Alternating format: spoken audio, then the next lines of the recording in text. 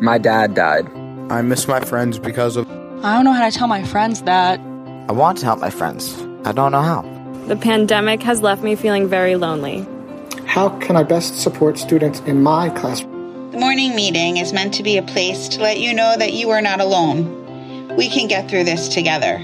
So join us. Listen, learn, share your stories. This is the morning meeting. Good morning, everyone. My name is Mandy Zucker, and I'm the host of the Morning Meeting podcast. We have a really interesting guest today. Her name is Rebecca Saltzman.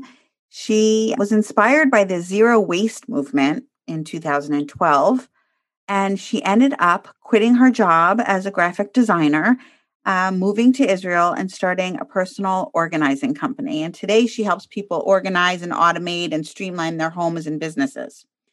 What that has to do with grief, you may be wondering. Well, she is currently writing a book in memory of her mom called Organized Jewish Life. And we're going to talk today about how her mom's death helped her realize about all of the things that you have to organize to deal with all the Jewish rituals and laws after someone dies. Really interesting for Jewish people as well as people who are not Jewish. So I hope you'll listen and learn and join us today. So Rebecca, thank you so much for coming on the Morning Meeting podcast. We're so happy to have you. Thanks so much for having me, Mandy. I'm so happy to be here. So why don't you just tell us a little bit about you and some of the work that you're working on? So I'm a personal organization expert, and it's kind of weird how like a reason to have you on a podcast about death and dying. Yeah, it's kind of weird how I got to be a personal organization expert, but because I am an expert in organization, when my mom died and I didn't know what to do, I felt like, gosh, I can't be the only one who doesn't know what to do. And in Jewish law, we have a lot of complex rules about what you're supposed to do and not do. And, I knew a lot of them in passing, but I'd never been a mourner before, and I didn't exactly know what to do for myself. When you're doing it for somebody else, it's like super easy, but for myself, I didn't know what to do. And I said to my husband, that day, the day I found out my mom died, and I said, I wish I had a list that I could just give to you and that you would take care of everything. And he's like, I wish I had that too. So I'm like, okay, I'm going to do that. Mm-hmm. I could write a book about organizing in general for all the Jewish holidays and all the Jewish life cycle events. And there are a lot of them. And that would be like a more complete idea. And I thought about it and I'm like, it's a great way to honor my mom, because my mom was an amazing hostess and she never got stressed out before the Jewish holidays. Everything she did with happiness and grace. And I never felt like it was a stressful situation before a Jewish holiday.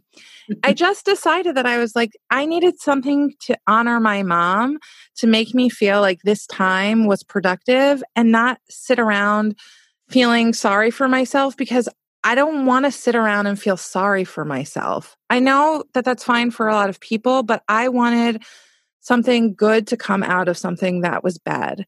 And I figured okay, I'm going to have a lot of free time on my hands right now because, we're stuck in the house because there's this pandemic, right? And I'm not watching TV and we can't anyways go to the movies or a concert or anything like that. So what else am I going to do?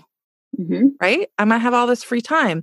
And I can't see any of my clients really because I can't go to anybody's house and help them declutter and organize. So even though I have some online clients, it doesn't take up the same amount of time as going to somebody's house. So I'm like, gosh, I have so much free time. So this just felt like a really great constructive way to honor my mom and do something positive for all the other people that I know are struggling with what to do when someone dies. But more than that, what to do in the good times. People also don't know how to do that. I talk about going from birth basically till death. And even within birth, I found that there's still death. And, sometimes babies die, and it's sad and unfortunate. And there are not always a lot of coping mechanisms for parents who lose a child, especially a young child. And I wanted to include that. So I really tried my very, very hardest to think about the whole Jewish life cycle in a way, or the whole life cycle really, in a way where it's as encompassing as possible. And obviously, I can't write about every single possible conceivable scenario, but for me, I feel like I covered a lot, and I really felt like it was an important contribution to the world and an amazing way to honor my mom. Sounds amazing. I do have a couple questions. Okay. I said a lot. Yeah. I have a few questions. As a Jewish person, I think I know some things, but I certainly don't know all of them. And obviously, I have a lot of listeners that are not Jewish. So my first thing I'm just thinking about, because it's not just in Jewish life, but everywhere, babies, stillborn, miscarriage, terminated pregnancies, those are probably some of the most taboo deaths out there. And we really don't talk about them. And I'm just wondering, are there specific things in Jewish tradition, mourning rituals, that we're supposed to do, ways that we can support each other? Because I feel like people don't even tell you that they had a miscarriage or that they terminated a pregnancy. So if they're not telling you, what are you supposed to do to be supportive? It's a big problem. And that's why I wanted to write about it, because, okay, so I'm Orthodox, and I don't really love that label, but if you're trying to classify me, that's how I guess you would really classify me, but okay. And I have 7 books in my personal library, and I'm not a minimalist, but I don't have a lot of stuff, okay? I have 7 books in my personal library about the laws of like Jewish family life and marriage. And out of those 7 books, 3 talk about miscarriage, and none of them talk about termination, and none of them talk about stillbirth. And within those 3 books, it's a total of 3 pages. Wow. And I think that is so unfortunate, because this is something, okay, so miscarriage happens to 1 in 4 women. Not specific to Jewish women, just in America, the average chance that you'll have a miscarriage is 1 in 4. Yep. That's a high number. That's a lot of ladies, okay? Yeah. And I interviewed a lot of people for this book. I did around 50 or 60 hours of interviews. And I'm shocked that everybody, almost without question, whether they had a miscarriage or they had a stillbirth or they had a non-optional termination, like their life was at risk. If they wouldn't have had a termination, it would have meant that they died. All those women said they were so ashamed and they didn't tell anybody, and they were so sad. Only one woman said to me that she worked up the courage to ask if anybody had a miscarriage in her local like community WhatsApp group.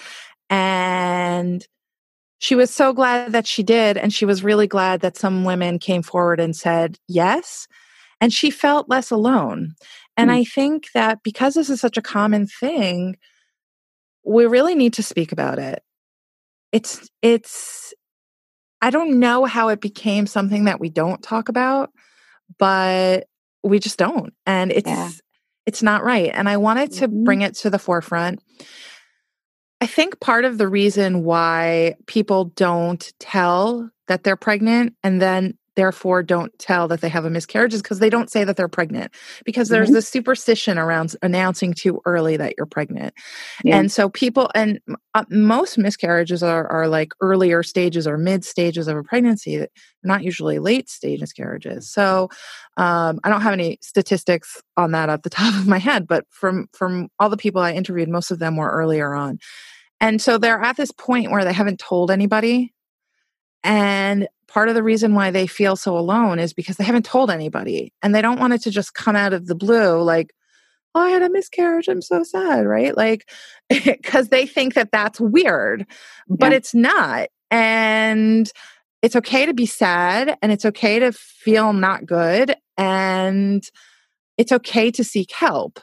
And if we can be honest, we don't have to tell the whole world, like we don't have to get on Instagram and announce it. But if we can just tell our inner circle,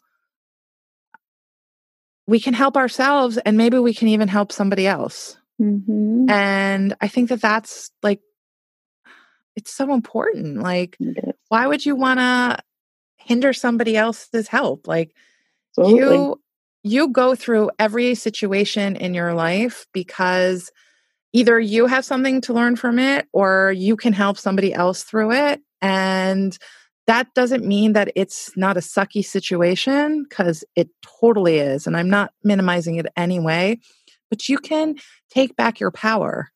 You don't need that to be your end also. For sure. So what are some of the traditions, laws in Judaism when someone dies? How do you go through that process? So I just want to preface and say, I'm not a rabbi. So I'm just telling everybody what I know and what I've learned. On TV. I don't even play one on TV.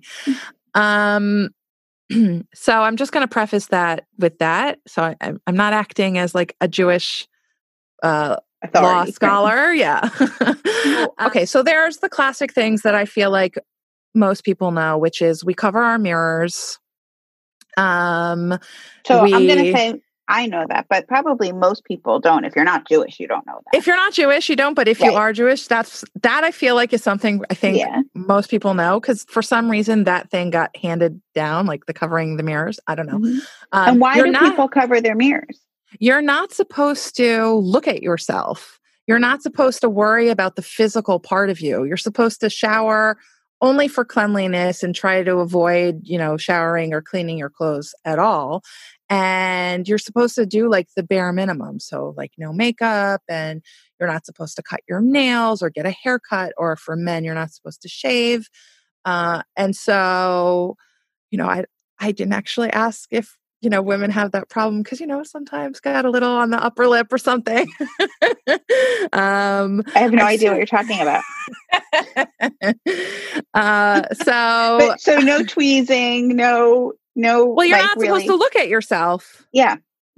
There's no mirror, so you can't really see if you got anything to tweeze anyways, right? So, so there's that.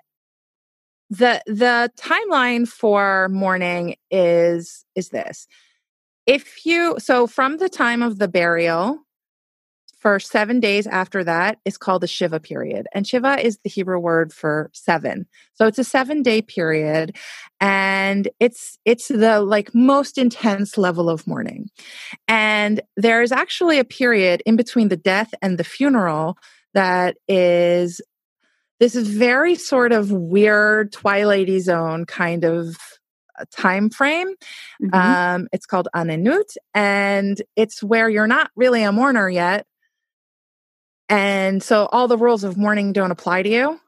But obviously you have some sort of like, you're not a regular person, right? Like, because you have just experienced death. So you're allowed to go to a concert, and so you can't go to like a concert, but you're allowed to do things where you need to prepare for the funeral. So like anything regarding preparations for the funeral, you could do.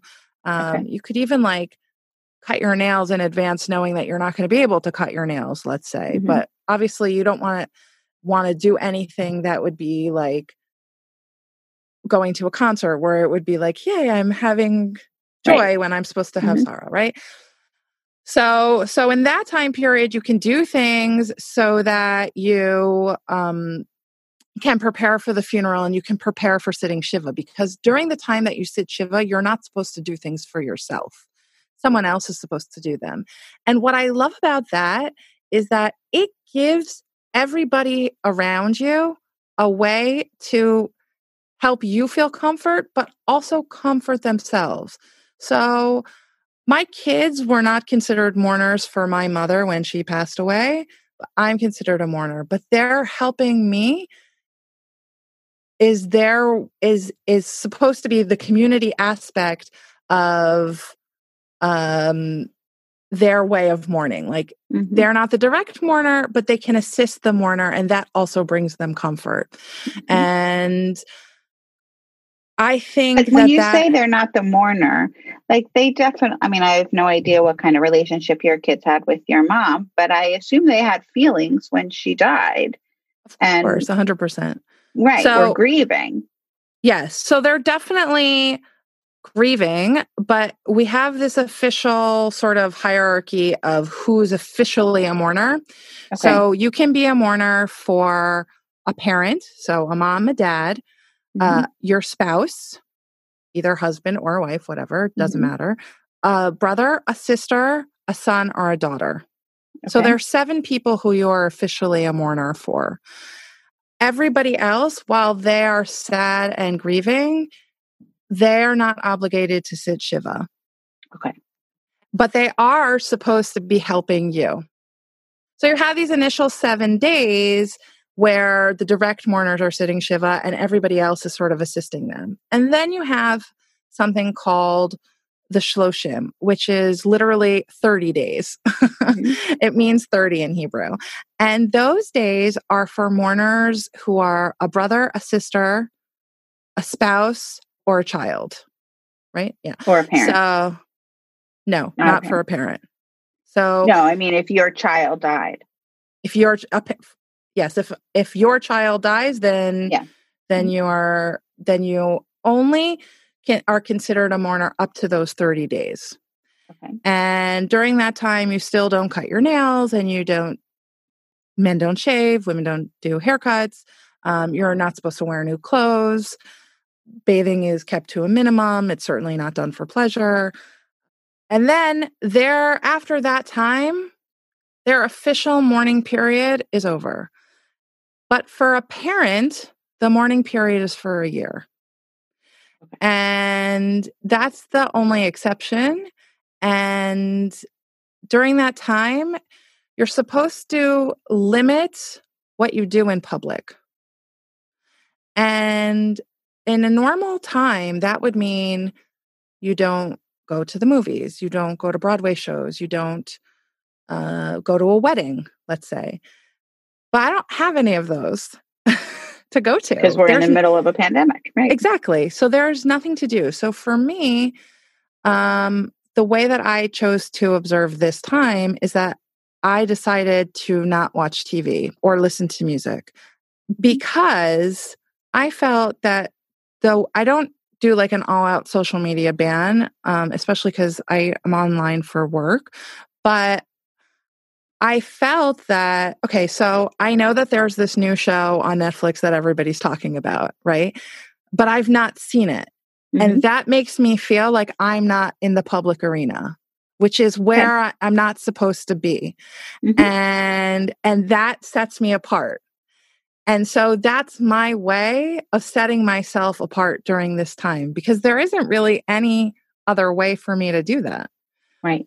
And so that felt comfortable for me, and there's certainly nothing wrong with it. And I got to tell you, I have so much more time. I bet. I bet. It's amazing how much time I was watching Netflix. I can't believe it. And, I'm not saying I never waste my time on Facebook or TikTok, but, I'm wasting a lot less time. And that feels really, really good.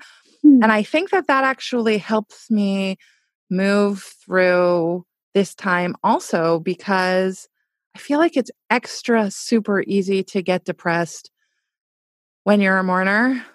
But more than that, when you're not having any social contact at all. Yeah.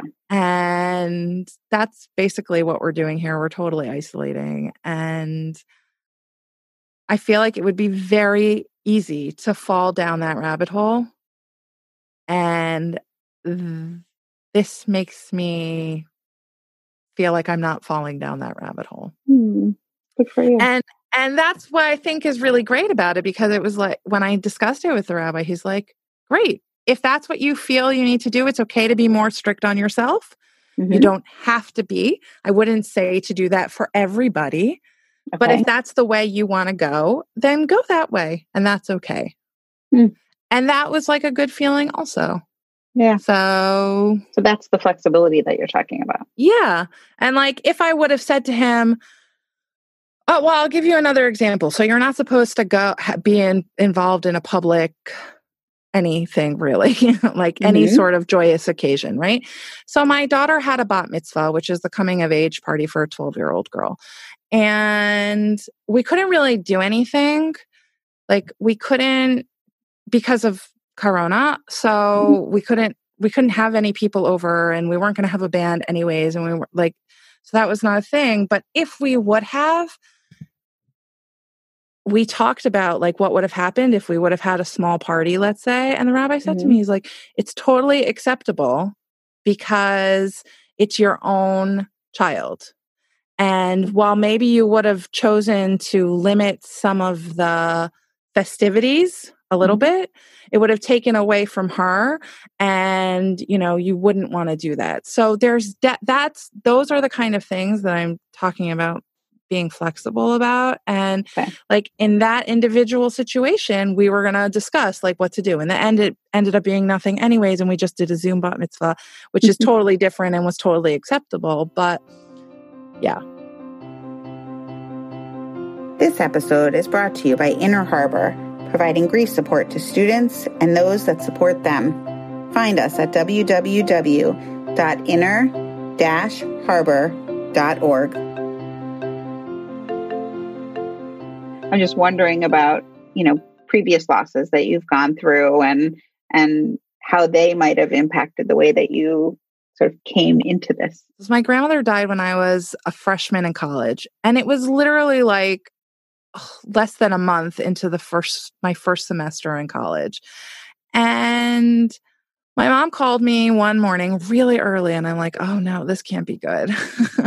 And it was a shock. It was a surprise because, she was old, but she was relatively healthy, and it was very, very sudden. Nobody was expecting it. And so I went to college in New York, and my grandmother was buried in Buffalo, and my mom and my dad made arrangements for me to fly from wherever to Buffalo. And I just took a cab to the airport and got on a plane and went to the funeral. And then my mom's like, go back to school. And I'm like, what? No, I want to come home and I want to be with you while you're sitting Shiva so I can help you, because I had this basic understanding of the rules of sitting Shiva, which was that children are supposed to be there for their parents at this time. Yeah. And it wasn't just my parents, it was my aunts and uncles as well. And my mom's like, no, just go back to school. We don't need you. We have enough people. And that was really hard for me. I had a lot of trouble processing it because it didn't give me the space to also mourn for my grandmother. And we had this sort of weird relationship anyways, but like for me, I really wanted to have that closure. And I felt like even though I had this sort of weird relationship with my grandmother, I didn't have that with my mother. Mm-hmm. And I wanted that time with my mother and my aunt and my uncles to be with them. And I wasn't. And my mom, I think she just thought she was doing what was best for me by sending me back to school because she didn't want me to miss any more school. But actually, in hindsight, it wasn't the best thing for me. It didn't give me a chance to move forward. Even if I would have just gone with him and stayed through the weekend, that would have been better. You don't get more brownie points for like not showing up, right? Like just because my mother said not to do that, I should have gone to my dad and I should have said, Dad, buy me a ticket. I'm coming home. Right? Like I should have just done that. And he would have said, yes, I'm sure. But I just listened to whatever my mother said. And I'm not sure that either one of us ended up being happier for doing that. You know, thinking about like, I hear you that in, you know, Jewish tradition, your mom is the mourner. And as, you know, the relationship to your grandmother, you're not considered a mourner, but you're still grieving. And that whole ritual, Shiva, may have been created for the mourner, but it's actually a very helpful ritual for so many other people, not just the mourners. It's helpful for everyone. It's so helpful. Like I found that when I was sitting Shiva, so what we did was, even though it was, you know, during Corona still, everyone wore a mask. We all sat like, 6 feet apart from each other. We had a sign on the door that said, please come in and wash your hands or use the hand sanitizer. So like we were trying to be as careful as we could. Sure. And I found that even though almost none of my friends here, I live in Israel, almost none of my friends knew my mother. Like none of the people who came to visit me knew my mother, except for, I think, 2 people who came to actually visit me in person. And it didn't matter because all of them felt sad for me and wanted to be there for me. And that was really the beauty of it. And I feel like even for the people who didn't know my mother, it was a comfort for them as well. And it's also, I don't know how to say this word in English. It's also a mitzvah for them. A good deed. It's a good deed for them to come. Like, you don't necessarily need the other people to come and visit you, but they need you to do this deed. Like, they can't do it without you. Like, in a way, you're doing them a favor because this is a really big mitzvah to do, because you can't pay it back. Like, the person can never pay it back. Like, they can never go and comfort you, right? Now, I could go and comfort someone, but the person who died can't. So, like, you're doing this huge thing for this person, and maybe you didn't know them. And that's amazing. It's a huge kindness. Absolutely. And you get brownie points for that too. In Judaism, as well as in many religions, the rituals that surround death, they may have specific meanings, but one of the things that probably was, part of it, but even if not, it's just something that happens, is the sense of community that's created. And death can feel so incredibly isolating and lonely. And when you do things like sit Shiva or, have a ritual, awake, whatever it is, it brings people together. And 100%. 100%. I think what it comes down to is people really love to do nice things for other people. For sure. And this gives them a real opportunity to do that, because part of the ritual, of course, we like to do things with food. So part of the ritual is making sure that the mourner is fed, or mourners. So we're all grieving right now as we deal with the pandemic. How are you coping right now? What are you doing? It sounds like you're quite limited because you're in mourning, and also because you're in the middle of a pandemic. But are there things that you're doing to take good care of yourself, or are you not taking that good care of yourself? I actually, you know what? So I'll say this. After I got up from sitting Shiva, I was feeling kind of yucky. It's kind of a week where you don't move and you just, you're sitting around a little bit. I said to my husband, I'm like, I'm doing a detox. We're going to have no sugar, no carbs, no wheat, and no dairy, because I was just feeling so miserable. And we started doing that. And I've been pretty good at like keeping to that since June. And in terms of the food, I feel like we're doing good at that. And actually, there are days when the pandemic is super hard, and being in lockdown is super hard. But for the most part, I feel like we are sharing much more time. Not all of it's great time, but it's time as a family. And like we cook more healthy food, and we're eating dinner together more regularly. I think we're all a little bit less stressed out because we're not commuting. If our kids need us, we're both here most of the time. And if it's like really urgent, like our kids are a little bigger. I have twins who are 12 and an older one who's 13. But if they really need us, they can interrupt us. But they're good about waiting till we're off our calls or whatever, so that we can, give them attention. But actually, the other night I played Old Maid with my daughter. And we watched TikTok together for a few minutes. And my husband and I, and sometimes the kids join us, we do puzzles, and we've been playing games, like sitting out on our balcony at night we played Connect 4, we played Othello. I never would have done that 6 months ago. So I know for a lot of people, it's really hard, and it's never quiet in my house. And it is really hard for me a lot of days. I'm not going to say it's not hard, but I'm trying to look at the bright side and just be happy at the differences that we have had for the better. Yep. Thank you. Thank you so much for sharing all of that. Oh, my pleasure. What's your book called, and how can people get it?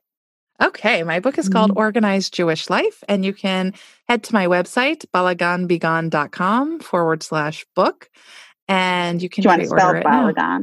Oh, sure. Balagan is the Hebrew word for chaos. It's BALAGANBEGONE.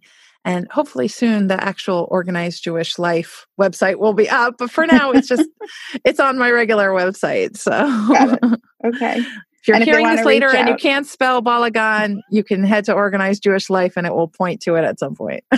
Terrific. Do you have an email or anything that you want to provide as well? It's Rebecca, REBEKAH, at Rebecca Saltzman, SALTZMAN.com. Perfect. And I would love it if people reached out to me if you want to talk about organizing, or if you just want to have some comfort. I'm happy to chat. Thank you so much to Rebecca for this really interesting conversation. And as always, thank you to Stephen Bluestein for audio production. We're going to continue on the cultural topics related to death and dying next week when I speak to my guest, Becca O'Brien. She is a recent graduate of San Diego State University, and she's currently pursuing her PhD in clinical psychology with a trauma emphasis. And I'm sure that her interest stems from her own experiences with multiple deaths, including her sister and her father, both as a teen and a young adult. She's worked with grieving teens and college-age people as well. She's from a traditional American Indian family, and navigating grief in that culture can be complicated. So we talk a lot about that culture, and she was really generous to enlighten us on her cultural views and the things that she's grown up with. So excited for that conversation next week. I hope you will join us. That's all for today. Good morning to all of you.